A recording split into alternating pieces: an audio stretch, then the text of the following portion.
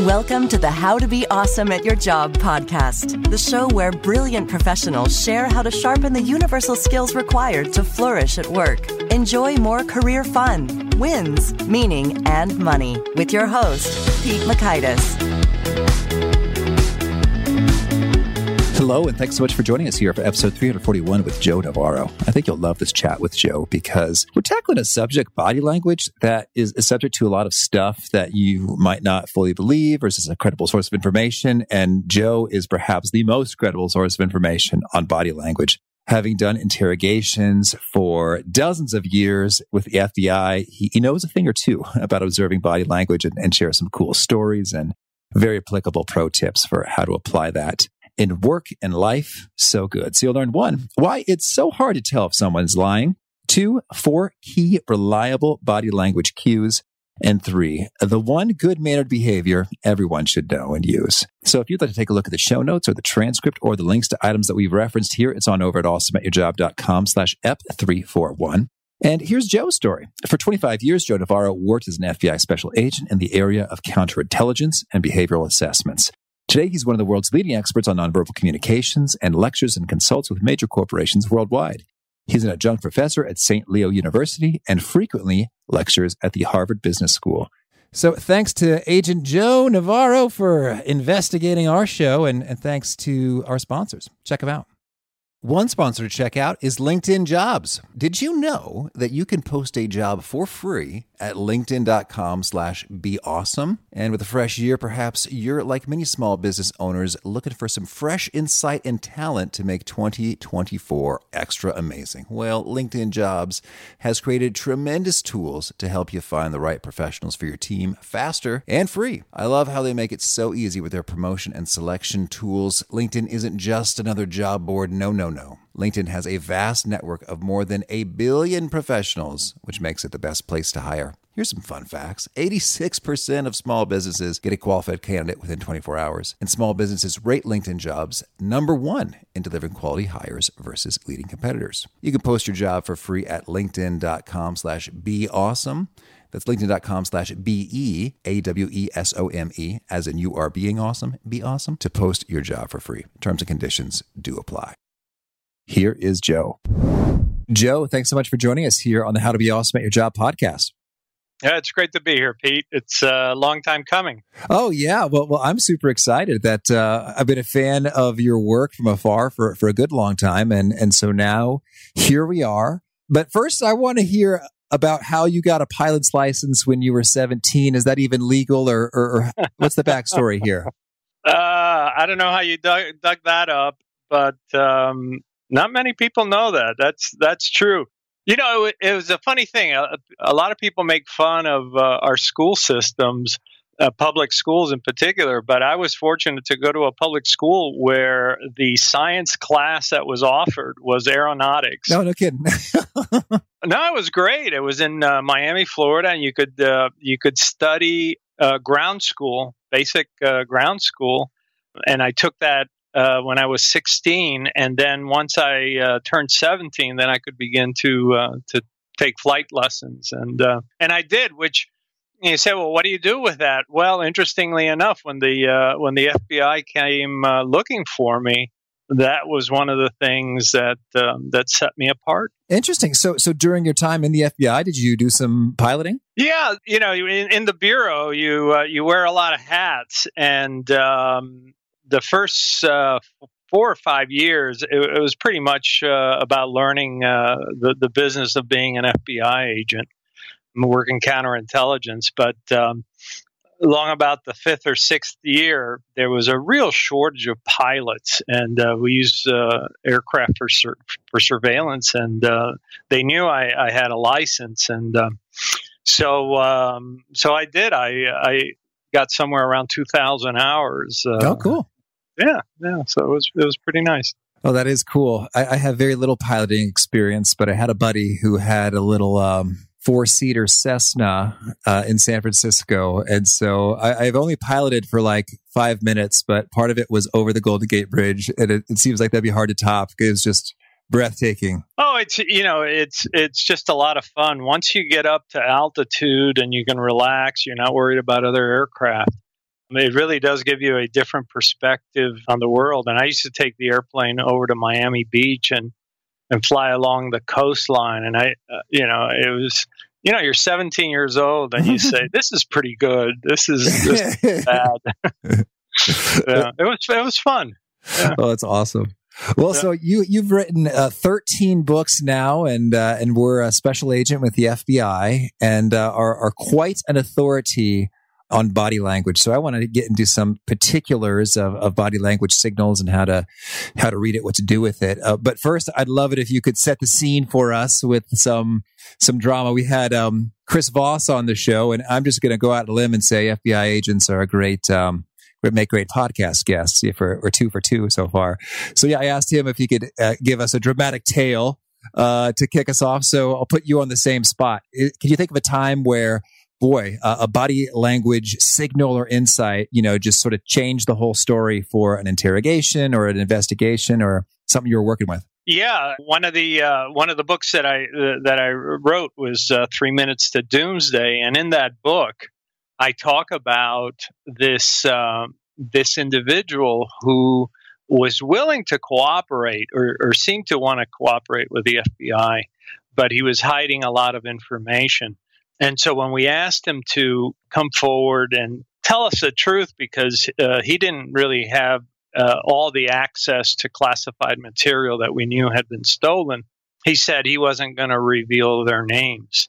So one of the things that we decided to do, since we understood body language, was to basically not trick him into revealing it, but getting him to reveal it at a subconscious level. And what we did was we wrote the names of everybody that could possibly be involved on a 3x5 card. And as we showed him each 3x5 card, we said, will you tell us a little bit about what their personality was like? What he didn't realize was that when you see something that can hurt you, your pupils squint, and his pupils and his eyes squinted on 2 names of the 32 that we presented. And so then we sent agents out with the Army to 2 military bases, one in Alaska, one in Georgia.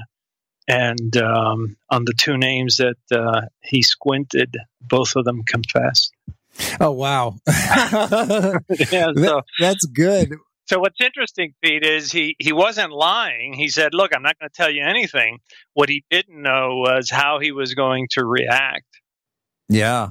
And we know from studies of babies, 8, 9 months old, when they see somebody they don't like or they see something that is not pleasing to them, oftentimes they will squint, turn away, or their pupils will actually constrict. Oh, I've got a little 7-month at home. I hope that he doesn't do that to me shortly. No, that will come. Daddy, I'm tired of you. Yeah, Pete, you got 14 years. Oh, cool. Yeah. Well, so your latest here is called The Dictionary of Body Language. Sort of, how would you frame or position this one in terms of kind of the main idea, and how does it kind of fit into your opus and the catalog of the other books? Well, that's a great question, Pete. And it was one of these things where when I wrote What Everybody Is Saying, which became the number 1 selling body language book in the world years ago, and it's been at the top for the last 8 years. There were only 140 behaviors in there, and 2 years ago, I was talking to my agent Steve Ross at Abrams, and he said, "I'm looking at your book." And I said, "Well, I hope you're learning something." And he said, he kind of said, "Is that all there is?" And I said, "No, that's not all there is." And he says, "Well, how many behaviors do you think are important and we should know about?" And I said, "Well, the problem is how do we write it? There's many behaviors." So I said, "Let me look through my notebook." So I've been keeping notebooks on behavior for years and years and years. And I went through and I said, well, I've got about 600 in here. And he said, well, let's talk about it. And we talked about it, and then we reduced it down to just over 400 because some of them replicate because they're similar behaviors. And he said, have you ever thought about writing a book, but making it like a field guide where you can quickly look something up and there's a paragraph and it says, if you see this, then you can interpret it this way. And so he liked the idea. He took it to HarperCollins, and HarperCollins said, this would be a great follow-on to go from 140 behaviors to over 400. And so that was, there is your opus, Pete. Yeah. Well, that's cool. That's cool. Well, so good. Well, I loved what everybody is saying. And I am looking forward to getting into all the more depths of the Dictionary of Body Language. So, well, thank you for writing it. It's just fun. Well, so I've got a ton of things I'd love to dig into, and so maybe I'd like to hear your take on. So when it comes to sort of gauging people's true intentions, and I know that's one of like the juiciest areas of the body language stuff. It's like, how do I know when someone's lying? That seems to be popular for your poker books, as well as I don't know, maybe sort of untrusting partners or any number of contexts. So why don't we go with that first? How do you get to the bottom of people's true intentions and whether they're being honest with you? Well, I knew you were going to hit me with this because you always ask profound questions. Oh, shucks.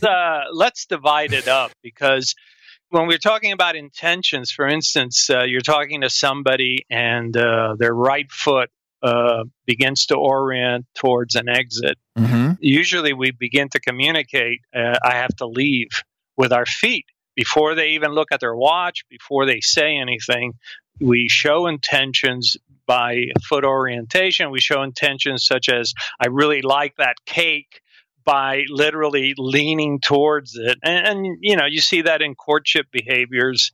I've certainly sat at enough cafes and bars studying individuals, and you can tell that when they're interested in each other.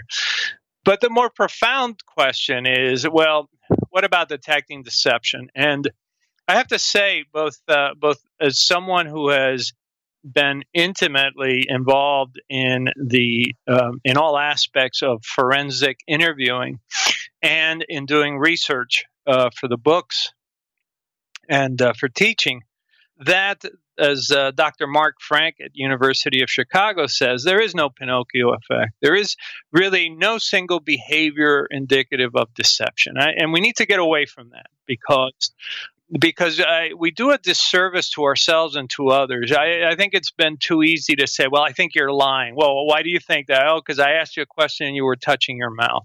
Well, the fact of the matter is both the honest and the dishonest do it. And we do it because maybe we don't like the question. We think the question is too intrusive. Maybe we think that you are not entitled to ask that question because of social status or whatever. There's what I found interesting in doing an article for Psychology Today is I looked at the 261 DNA exonerations. And as I delved deep and I contacted the people that had done the research, looked at the casework of the police officers, every one of them thought that the suspects were guilty and lying when they said they didn't do it. What's interesting is not one police officer could identify who was telling the truth, but they all thought they could identify somebody that was lying. And what does that tell us? What it tells us is that, as Paul Ekman found in 1986, humans are terrible at detecting deception. We really shouldn't be in the business of detecting deception.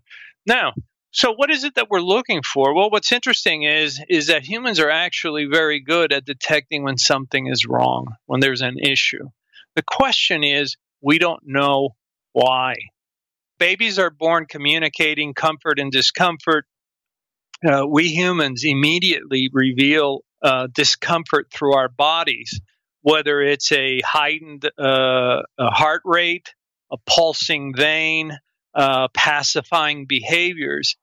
But what we don't know is the why. And if I can tell you an FBI story, I worked mostly counterintelligence, and we were short of personnel one time, and I was asked to do an interview of a white-collar criminal. This woman is called in, and usually we spend the first 20, 30 minutes getting people to calm down, because obviously when you get called in by the FBI, it's pretty nerve-wracking. But as I'm talking to this lady, she seems to be demonstrating more and more behaviors of nervousness and tension.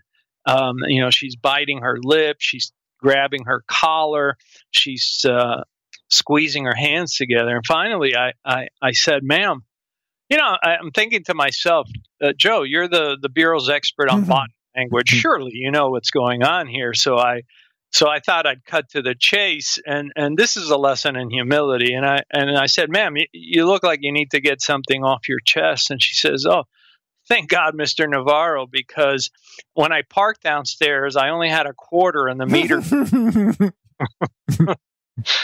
And so here were all the behaviors of nervousness and tension and anxiety. But what was the cause? The cause was she didn't want to get a ticket, didn't want to have to pay a fine. And as it turns out, somebody had stolen her identity and filed some bogus claims, insurance claims, and that's why she was being called in. And it was it really taught me a lesson about humility and saying, you know what, all we can really say is that I'm seeing behaviors. They're indicative of psychological discomfort. The question is, what's driving that? Yeah. And then what's interesting is like some people can just be anxious, in general, I imagine. Like that is sort of who they are all the time, and they're just not that comfortable in their own skin or talking to other people or talking to strangers or talking to official people like judges and FBI agents. Like, oh, sure. Yeah. Look, and not even nervousness. There's people that don't like to make eye contact, that really feel uncomfortable being questioned and so forth. And so the investigator has to look at that and say, all right, who am I dealing with? What are the baseline behaviors? And then if they do notice behaviors, I mean, if you ask somebody, where were you last night? And if a question like that causes them to look like they're doing trigonometry, the question then becomes, why does a simple question cause so much mental turpitude? Why is there so much cognitive loading going on? But then that's for the investigator to figure it out. As an agent, I can tell you that no matter what people said, we always had to prove what they said. And so it was a matter of, if I asked a question, how did they react to that question? And no matter what their reaction was, I needed to pursue it anyway. So right. Although what's cool though is with those 32 names, because you got an indicator, you were able to really accelerate that hypothesis. Like, we have a good reason to suspect these are the two to go after, rather than going through all 32. Well, it's because I understood that when an object or a name or something is a threat to you, that you react to it. Now, what was important was not to give any indication of, that any one of these individuals was any more special than the others. It was just a matter of, what can you tell me about their personalities, and then watching for the reactions. And we lucked out with that. Now, if the two men hadn't confessed, certainly we couldn't go to court and say, well, judge, we think they're guilty because this guy blinked. It doesn't work that way. Yeah. In the same way that when a child comes home and or a spouse comes home and they're having some sort of difficulty, maybe it doesn't help to ask any more questions at that moment. Maybe it helps to delay it to another time, so when they're relaxed, you get a better read to find out, is somebody bullying you at work or at school or or somewhere else. That's good. Okay, then. So that being established in terms of, it's hard to know whether someone's lying or deception, but rather you just kind of get a sense for what's causing discomfort. I'd love to hear out of the 400-ish behaviors, what are some of those that are kind of like the most reliable? Like, Pete, over 90% of the time when I see this behavior, it tends to mean that thing. And I remember from what everybody is saying, you had some things to say about feet and how it's absurd that in interrogation rooms, there are opaque desks and they need to be transparent so that we can observe the feet. I was like, this is a guy who speaks from experience, because I've never seen anyone or heard anyone go on a rant quite like that. So I dug that. So tell me, is it the feet or what are some of the most reliable telltale things to look toward? Well, actually, one of them you just did. And it's, you did what's called eyelid flutter. Oh boy, what's it mean? Eyelid flutter we do when we are emphasizing something, when we feel negative about something, when we're flustered by something. And you were channeling me there quite accurately. Oh, thank you. When I wrote about interviewing and how you're a paid observer, and here you're sitting in for an interview, and the person's hiding behind a desk, and you cannot even see their feet or their hands or their torso. And it's like, I cannot believe that you as a professional not see the object of the interview, and they're hiding behaviors that are critical. Well, as you were channeling that, you did the eyelid flutter. Eyelid flutter is very accurate when we're struggling with something.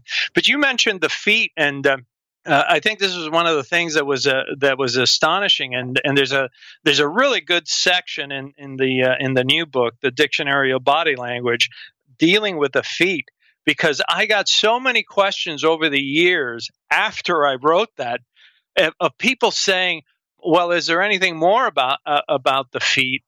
And I said the feet are very accurate because they reveal our emotions. And we tend not to hide them in the same way that we might do a social smile. Mm-hmm. The feet, if they don't like you, if you don't like someone, your feet will move you away from that person. You will immediately rotate away. If you're excited and happy to see someone, you can hide a smile. But try to hide the feet of a child. I was just at the airport the other day, and a little kid arrived with a family. They're going to Disney, and every time the mother mentioned Disney World, the child's feet were jumping up and down. She had happy feet. Well, you can't hide that. And even with adults, poker players soon found out that you can see the happy feet of a player that has a monster hand just by the shirt shaking. So the feet certainly has a lot of information, but you were talking about, well, what are some of the more accurate, significant ones? There's another one that you do, which is great, and it's the gravity-defying behaviors of the eyebrows. And when you I just did that before you the first. Well, we don't have the video for the listeners, and it's fun that you started with the video, and it should have occurred to me. Of course, he wants the video, but because it's very instructive. Yeah. And you can see how excited you are about things because you arch your eyebrows and you go, well, what about this and what about that? And think about the times when you greet somebody and they flash their eyebrows and they go, hey, how are you? And compare that to other times when you greet someone, but you don't have those behaviors, and you realize, oh, that just doesn't feel the same. There's something going on here. And I often get this with when I've taught many clinicians over the years, and they say, a lot of times these couples come in and they say, well, I had no clue that she didn't love me anymore or he didn't love me anymore. And I say, stop right there. There were plenty of clues. You just didn't see them. You just didn't see them. You didn't see the eyes that never flash when they see you. You never saw that 2 years ago, she was touching you with her fingertips rather than with her full palm hand. You didn't notice that rather than smiling at you, it was more of a little smirk, and the corner of her mouth was pinched, which shows disdain, and so forth. And I said, there's always behaviors there. It's so sad. Well, it is, but the argument that I never saw it coming. Yeah. And, and one of the important things that I really believe, Pete, is that if we're sensitive to other people's body language, we make better friends and better mates because we early on can begin to sense, oh, there's an issue. Something is wrong.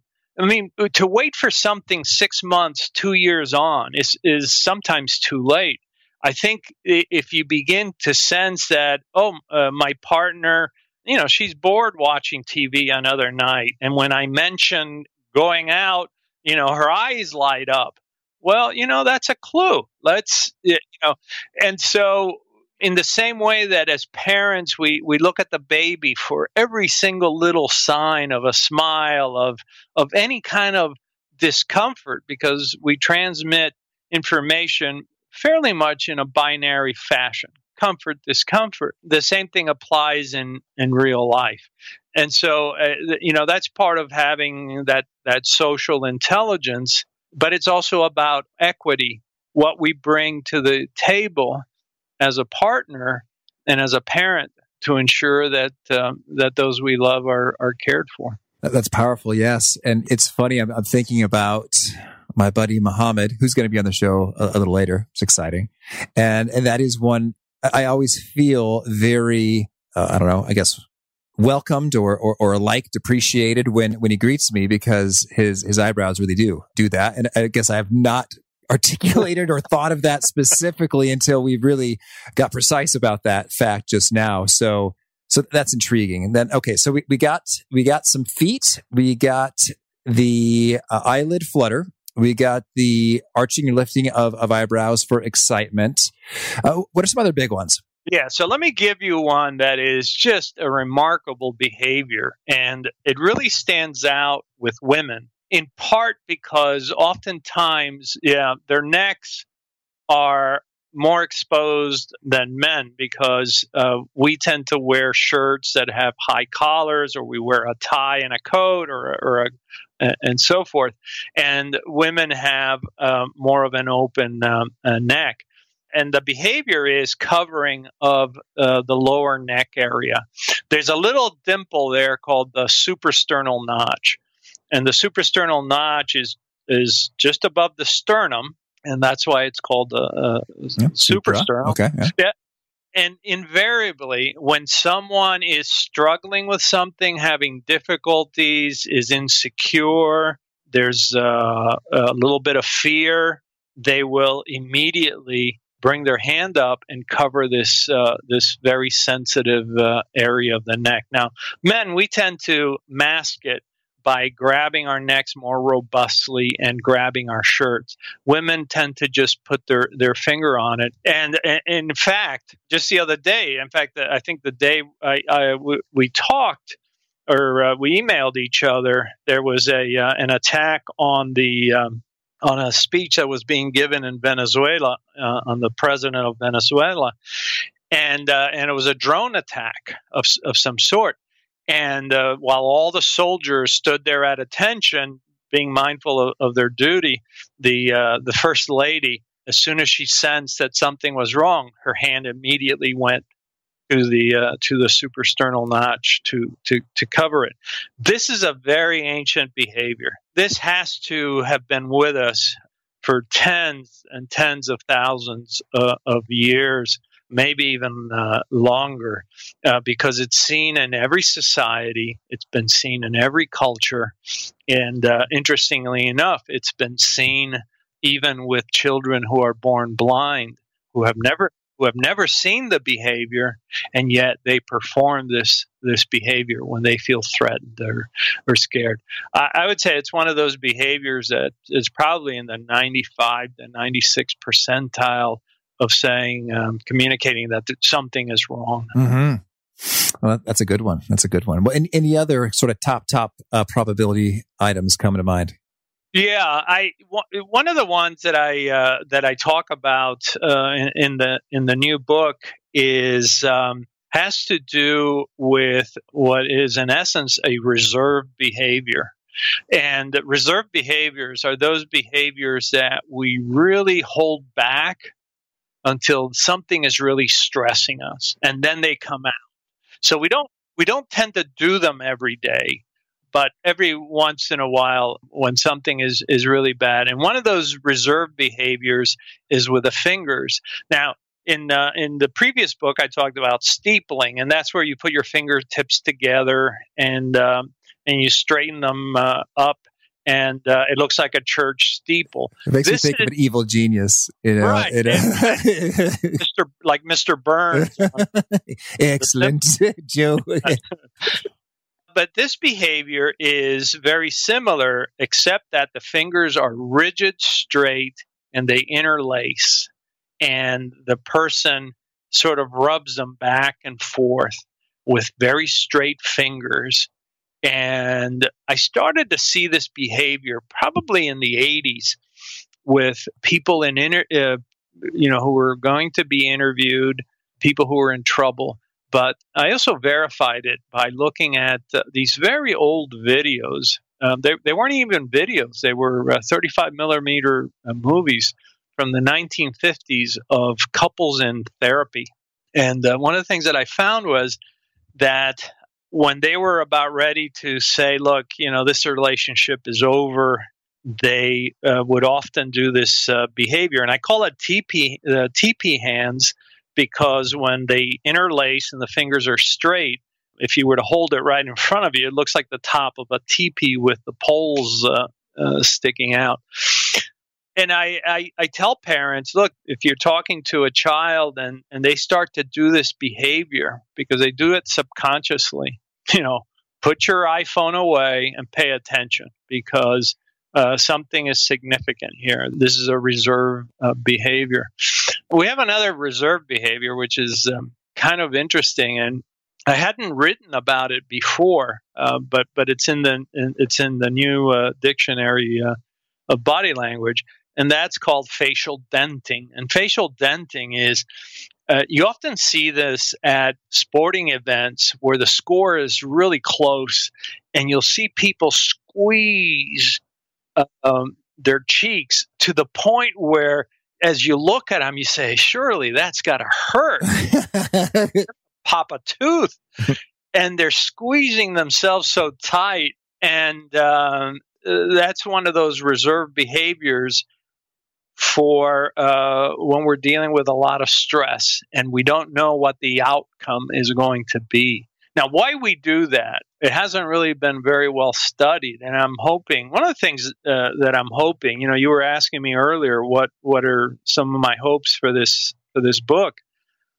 My hope is that researchers will look at it and say, okay, so here are things that this FBI guy over 40 years picked up by watching people. Let's go and test it. Let's go and verify it. Let's go validate it. I hope they tear into it and they try to demonstrate that it's universal or not universal, that it's peculiar to this area of the world or that world, or that it's used when we're stressed or unstressed or whatever. But I'm hoping that the average person can use it to learn, but I'm also hoping that researchers will look at things that they've never looked at before. Yeah, well, that's really cool. And just to note that if you're seeing the TPing or the facial denting, that we're dealing with something serious here. And It's funny. I could think of a buddy who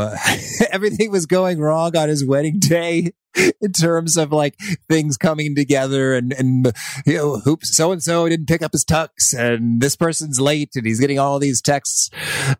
So it was a lot of stuff. And he was sure doing some good squeezing there, and that all makes sense. That it was intensely troublesome for him, but it all worked out. They got married, they're happy, and it's good. Yeah. So that's cool. Well, I'd love to hear maybe precisely or more specifically when it comes to in the world of professionals in their day-to-day job career lives. What do you think are some of the most helpful things to be on the lookout for in terms of what you're observing or what you're projecting? And I'm thinking about things like maybe someone is bored or thinks that idea is wrong and just a terrible, because I think that happens a lot in meetings. Like someone says something and someone thinks that is a terribly bad idea, but they don't say anything because they don't want to stick their neck out. That's the big boss. They don't want to, offend or insult. Are there any indicators along those lines or other helpful kind of career scenarios? Well, I'm glad you asked that question because it's really a good question. And I would have to say, number one, if you're taking notes, write this one down. We are always transmitting information. And a lot of people think, I'm in the parking lot, nobody's going to notice me, or I'm in the elevator, nobody's going to notice me, or I'm sitting outside for an interview, nobody's noticing me, or I'm at the end of the table, no one's going to notice me. Stop right there. Welcome back to planet Earth. No. The fact of the matter is that you are being observed constantly, and people are picking up on everything. Let's go through a few of the things that you probably never thought about. Good manners. Manners are nonverbals, right? If you yes, thank you, sir. If you see a piece of paper on the floor and you pick it up and you put it in the garbage can, that is a behavior that you don't have to talk to do that one. How you talk to people, your intonation, how quickly you respond. Do you face them or do you roll your eyes before you answer them and so forth? So good manners is a nonverbal. And the fact of the matter is that we're all being scrutinized. People look at us and they notice how well groomed we are. Walk into an office and change your haircut, and people you got a different haircut. And you probably have gone through your life thinking, nobody notices me. No, everybody notices. They notice if you're wearing glasses. They're noticing if you wear new glasses, if you change your hairdo, your color, if you're not well groomed, if all of a sudden you've gone from really nice clothing to really tattered clothing, they notice. They're noticing the wrinkles in my polo shirts, Joe. Do I have to start ironing these things? Yeah. And so it makes you think, Shakespeare was right. Life is theater and we're on stage. And for a lot of jobs, how we look may not matter. But the fact of the matter is that for a lot of jobs, it does matter. It matters how we, as clinicians say, how we present. Are we on time? Are we eager? Are we leaning forward? Are we interested? Something so simple. We were talking earlier about great behaviors. Here's one behavior that you need to build into your repertoire, and that's when people are talking to you that you tilt your head slightly, because we know that from a very young age, babies respond to this. And it's a behavior that says, I'm listening to you, I'm interested, I don't have an agenda for the moment, and I'm actively listening. And it's a very easy behavior to emulate, and especially with children and loved ones. I live in a community not far from Central Command where there's a lot of Navy SEALs. And, these guys have great bodies. I mean, they're like world-class athletes, but I notice how they talk even to their spouses, and they look like drill sergeants. And it's like they can't stand down. And I think one of the things that enhances communication, especially with loved ones, is if we can stand down and relax and tilt that head and just say, I'm listening. and tell me about your day, and not look like we're looking for the next marching orders. And I have to say, a lot of executives come home and do the same thing. They have that very stern, I'm in charge sort of look. And we know that humans respond to that look of interest and kindness. Yeah. So interest, kindness, kind of letting go and not be in charge, tilting the head. Any other kind of indicators of I'm listening, I'm interested, I'm not bored, I'm not formulating a response, I'm not getting my argument ready? Yeah, I'm on the road all the time, and I'm giving presentations all over the world. And so you're running, one day you're in Germany, the next day you're in Romania, and then you're back in Chicago, and then you're on the West Coast, and you're talking to people in Beijing. And you're talking to people from all over the world. And what's interesting is what seafarers found 400, 500 years ago, that affability, having a smile. One of the things that works really well, and I encourage young business people to do this, is don't feel like you have to stand directly in front of another person. That in fact, we tend to increase the amount of time we are with others if we will just slightly angle to them, so that we're not directly in front of them. We're just at a slight angle to them. And by angling, we increase what's called face time. And obviously for business, this is really critical, is increasing face time. And so I have found this works in every culture, wherever I've been. Instead of just standing right in front of them, you greet them, you angle to the side, and there's a sense of harmony. And we have to remember that when the conquistadores arrived in the New World, they saw the same behaviors here that they had seen in Queen Isabella's court. Mm-hmm. The king had better clothing, he sat higher, he had an entourage, he couldn't be touched, blah, blah, blah. Everything that in Queen Isabella's court. So these are universal things that are endearing, such as giving people the requisite amount of space. In fact, I just wrote an article about that for Psychology Today, because I go around asking folks, how far away do you like people to stand near you? And it's kind of shocking to listen to what they say, and it's always greater than where people are standing next to them.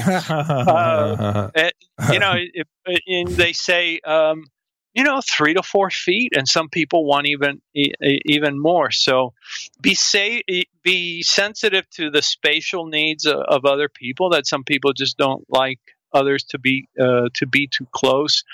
And be yourself. Be natural. Not everybody's going to be an alpha. There will always be omegas. There's a place for everybody, but also, be mindful that if you have something important, that you should be heard. And one of the things I notice a lot with, especially with young women coming into business, is that often they sit rather demure at their seat.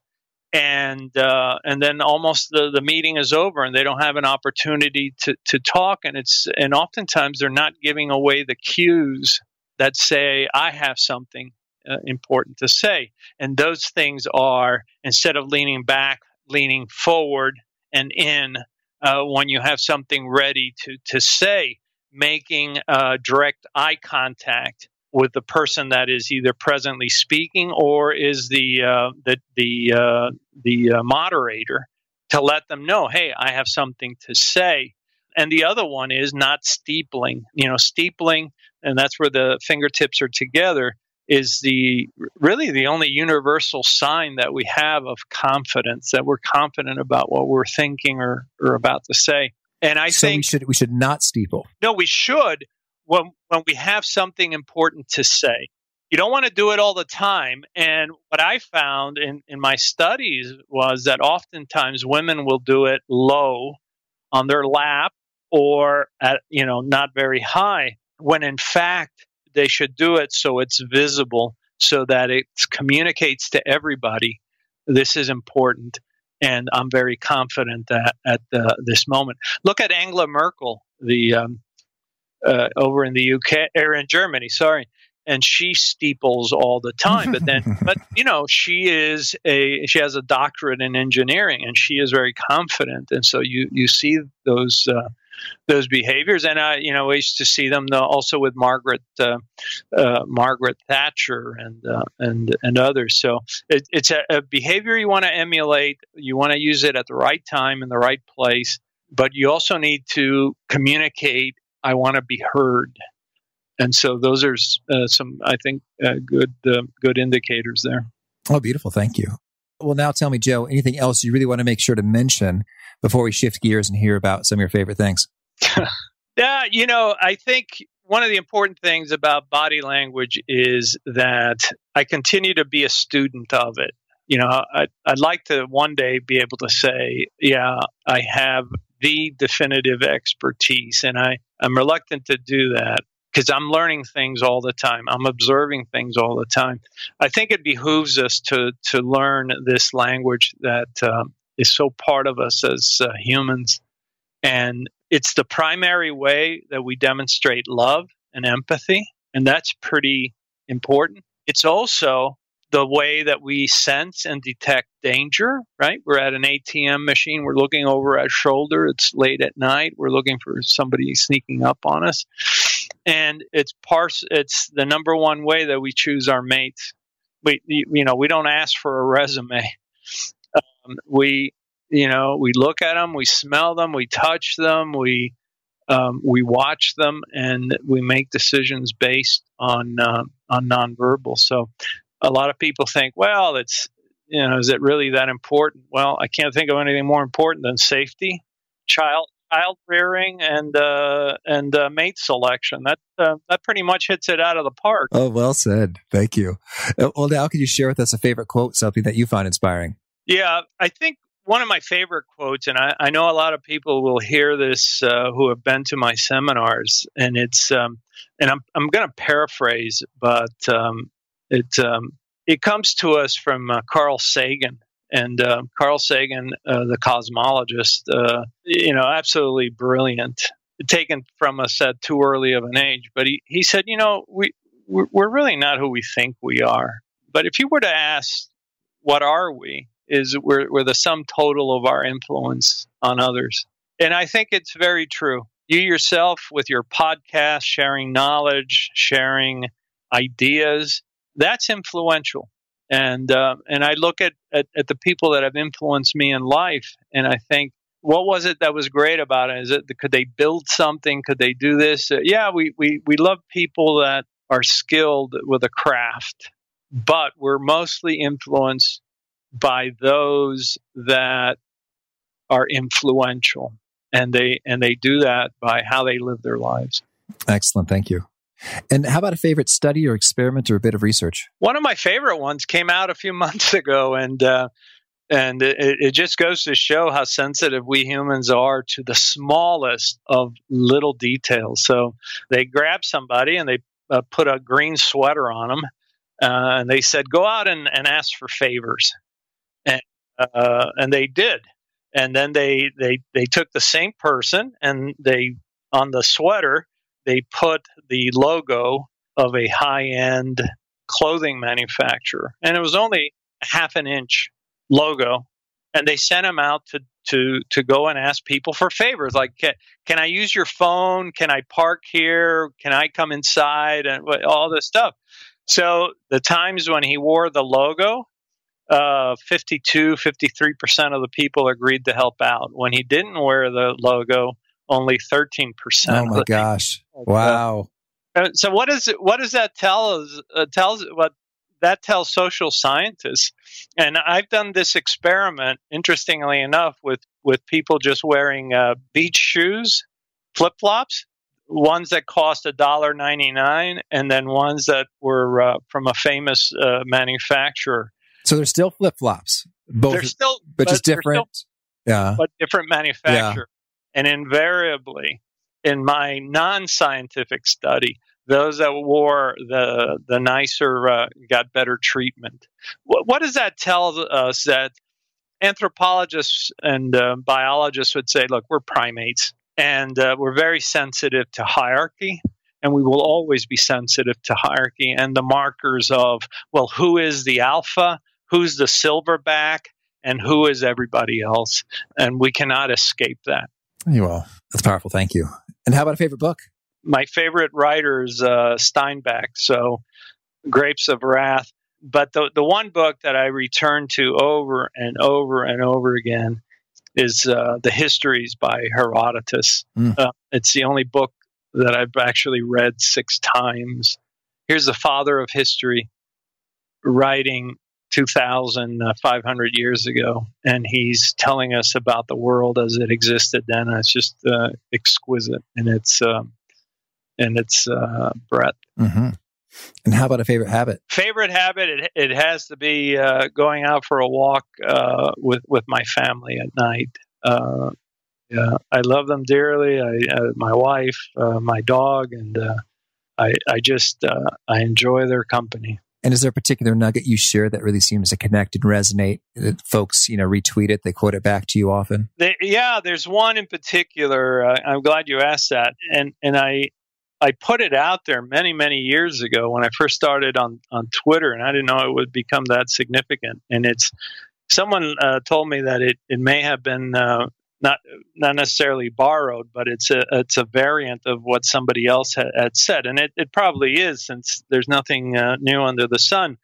But basically, what it says is that what we do in private, when nobody is watching us, is important, more important than we're in public, and that when we help those who can do nothing for us, that is the true measure of our humanity, because there is no expectation of any kind of reward, and for some reason that seemed to resonate with a lot of people. And Joe, if folks want to learn more, get in touch, where would you point them? Very easily. My website, jnforensics.com. My books are all the major retailers. Certainly, they're available on Amazon, or they can come to your website. Mm-hmm. Sure thing. Look there. And do you have a final challenge or call to action that you issue to folks who are seeking to be awesome at their jobs? I do. Become better observers, and you'll become better humans. You cannot attend to others if you can't observe them. And I think most of us know how to look, but very few of us know how to observe. Awesome. Well, Joe, this has been such a treat. Thank you for taking this time, and good luck with the Dictionary of Body Language and all that you're up to here. Well, thank you, Pete. It's a pleasure and an honor to be on your show. I really love what Joe had to say about your body language conveying manners, and how if you tilt the head and if you let your eyebrows lift, it shows your interest. And it was cool that he called out that I am showing great interest in what he had to say. And it's true, I was. It's proof. The FBI interrogator said that he saw interest on my face when I was interviewing him. So I'm glad that comes through, from the body language that you don't normally get to see. And hopefully also with the voice that I'm digging this stuff, and I hope you're digging it too and finding it enriching. And so with that manners perspective, how you can become all the more likable and polite and kind and generous just by making an effort to do those little things of the leaning and the eyebrow lifting. And what struck me is I realize often I don't do that, especially like in a meeting environment. If it's one-on-one, usually I do.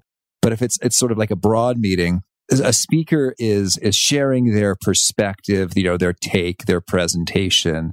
And I'm just thinking really hard about all of the implications and possibilities and potential optimal solutions and hacks and quick tricks and tactics that might make whatever we're working on go better, to just get it all optimized. And so that's sort of where my brain is going. And in the process of thinking really hard, my face really isn't kind and friendly and supportive in those sort of polite ways that Joe mentioned. So that was helpful for me, especially if a speaker is nervous or have not yet built a good, strong relationship and rapport. I'd probably really appreciate it to convey that with my face to the person speaking in a meeting, and maybe do my intense scheming thoughts a little bit later. So what's more, if you want to check out the show notes or the transcript or the links to items we've referenced, it's over to awesomeatyourjob.com/ep341. And if you haven't already, I hope you'll push the subscribe button. You'll hear from our next guest. It's Tom Hefner. Tom has a genius job working for a government applied physics laboratory, and he's applying design thinking and doing some real cool creative innovation stuff in real life. Peace. Thanks for joining us for today's episode. To get the most out of this conversation, visit awesomeatyourjob.com to find today's show notes, transcript, and infographic summary cheat sheet. For more entertaining professional skill sharpening, be sure to subscribe to catch the next episode of How to Be Awesome at Your Job.